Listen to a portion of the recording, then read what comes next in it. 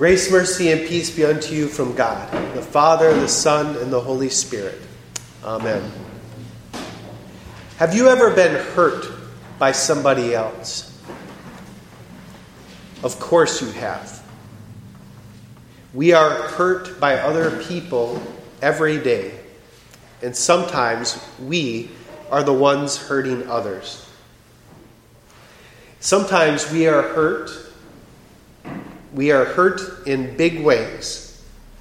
Sometimes when somebody disrespects us, or even worse, hurts us deeply, physically and emotionally, our instant reaction is to want to retaliate. Some of us want to make that person who hurt us feel the pain that we've felt. We want that person to suffer the way that we have suffered. It's only right, we think, that they should get what they deserve. The Old Testament tells us an eye for an eye and a tooth for a tooth. What they have taken from us, we want somebody else, if not ourselves, to take from them. We want to get revenge. Hear Jesus' words. But I say to you, do not resist the one who is evil. But if anyone slaps you on the right cheek, turn to him the other also. And if anyone would sue you and take your tunic, let him have your cloak as well. And if anyone forces you to go 1 mile, go with him 2 miles. Give to the one who begs from you, and do not refuse the one who would borrow from you. We read this and all sorts of questions come up. This is the hotly debated passage, if you would. We say, but Jesus, what if somebody was physically abusing me? What if somebody's abusing the one that I love? I can't stand for that. I have to fight. This is the one case, Jesus, in the Old Testament where I like the law better than the words that you are speaking. I can't stand by while my enemy hurts me and those that I love. I have to defend myself, my family, and friends. Anybody that messes with me is going to get what they deserve. I have a long memory, and I will repay them. When we think this way, we need to stop and take a breath. First, let me explain how the law, an eye for an eye and a tooth for a tooth, was supposed to be used. This was used in a court setting to stop people from bearing false witness. The practice was the person that lied about somebody else was to get the punishment that they were hoping the innocent person would receive. So how this would have played out, if it would have played out, when Jesus was crucified. They brought up false witnesses against him, desiring that he would be crucified. It was the court's responsibility to give the punishment that they were hoping the other would deserve. In other words, in that instance, it would have been the people bearing false witness would have received the crucifixion. This was not a do-it-yourself law, something that you take into your own hands. This was a law to be used by those in authority to deter those from bearing false witness. Secondly, I want all of us to remember, and this is hard to remember sometimes when you're being hurt, but I want you to remember that God wants to keep you protected from those who would harm you. He has given us government and other authorities who are to punish those who would harm us according to God's law. When you hear the word, "Thou shalt not murder," God is not just keeping us from hurting or harming others in their bodies. He is also making sure that nobody hurts you in your body. That law and every law is to be a protection for you because God loves you. He desires to keep you safe. He desires to protect us and to punish those who would hurt or harm us. But this punishment is not for us to personally act out on our own accord. Vengeance is the Lord's alone, and he carries that out through the offices that he has. One time when I was a little kid, my brother did something that was wrong, and I loved to tell on him. And we were in the midst of a fight. My brother was slower than I was. So I took off running to Mom and Dad because he said he was going to tell. So I beat him to Mom and Dad, and I told my Mom and Dad what he was doing wrong. And I said, "Mom, would you like me to spank him?" I'm 2 years older than him. God was going to take care of me, but vengeance was not mine to repay. It was the Lord's, and he was to do that through the offices that he put in place. In this instance, Mom and Dad. Now that we know that Jesus does care when we get hurt, what is he saying in this scripture for today? He explains here, "You have heard that it was said, 'You shall love your neighbor and hate your enemy.' But I say to you, love your enemies and pray for those who would persecute you, so that you may be sons of your Father who is in heaven. For he makes his sun rise on the evil and the good. He sends rain on the just and the unjust. If you love only those who love you, what is your reward? Do not even the tax collectors do the same? And if you greet only your brothers, what more are you doing than any other? Do not even the Gentiles do the same? You must be perfect, as your heavenly Father is perfect."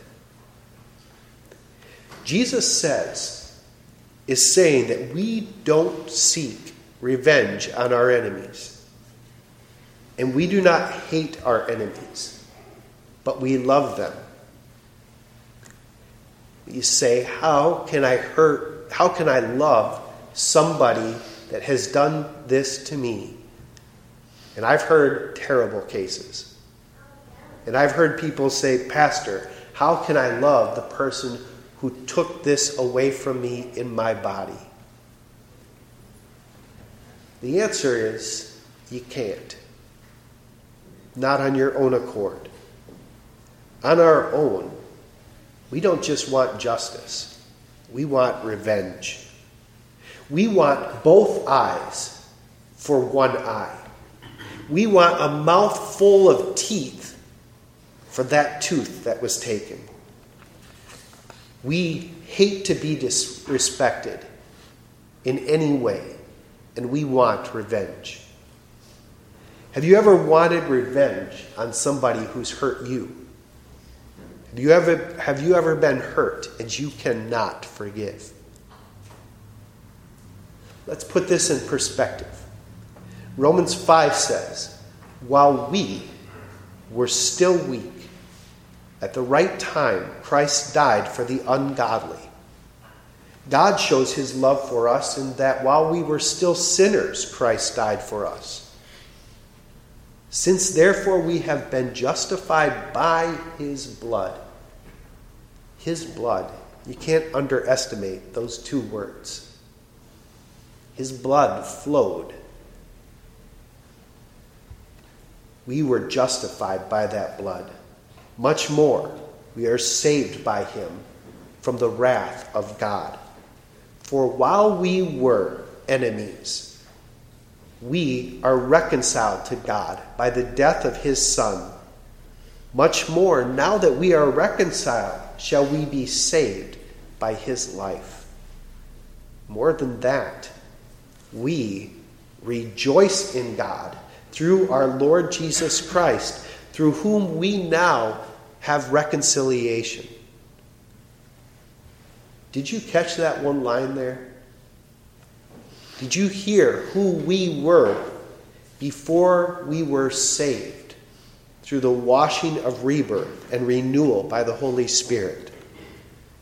You were not just a weak sinner who couldn't do it on his own. It says you were God's enemy. This is a scary thought, to have God as an enemy. If you are God's enemy, just think what it would be like if Jesus would not have turned the other cheek. Just think of what it would be like if God not only gave us what our sins deserve, but he sought revenge on us.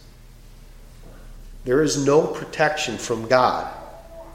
All things are his. But no, God is not like us. He alone is perfect and manifests that perfection in the person of Jesus. In Jesus, he carries out God's love for his enemies. You see, Jesus was slapped on both cheeks. Jesus submitted to a crown of thorns. Jesus was stripped of his cloak and his tunic, and he was left naked, hanging on a tree. Jesus was forced to walk that figurative mile, carrying the cross of our sins. And what was he doing this for? The love of you, the love of his enemy. He alone is perfect, as his heavenly Father is perfect. And what does that perfection do? It saves us, the enemies of God.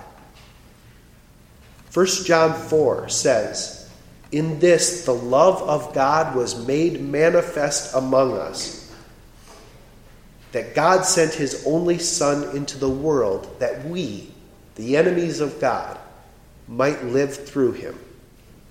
In this is love, not that we have loved God, but that God has loved us and sent his Son to be the propitiation for our sins, the sins of his enemies. And beloved, if God so loved us, we ought to love one another." Now, how do we put this in perspective? How do we apply this? When someone hurts us, our sinful nature wants to get even.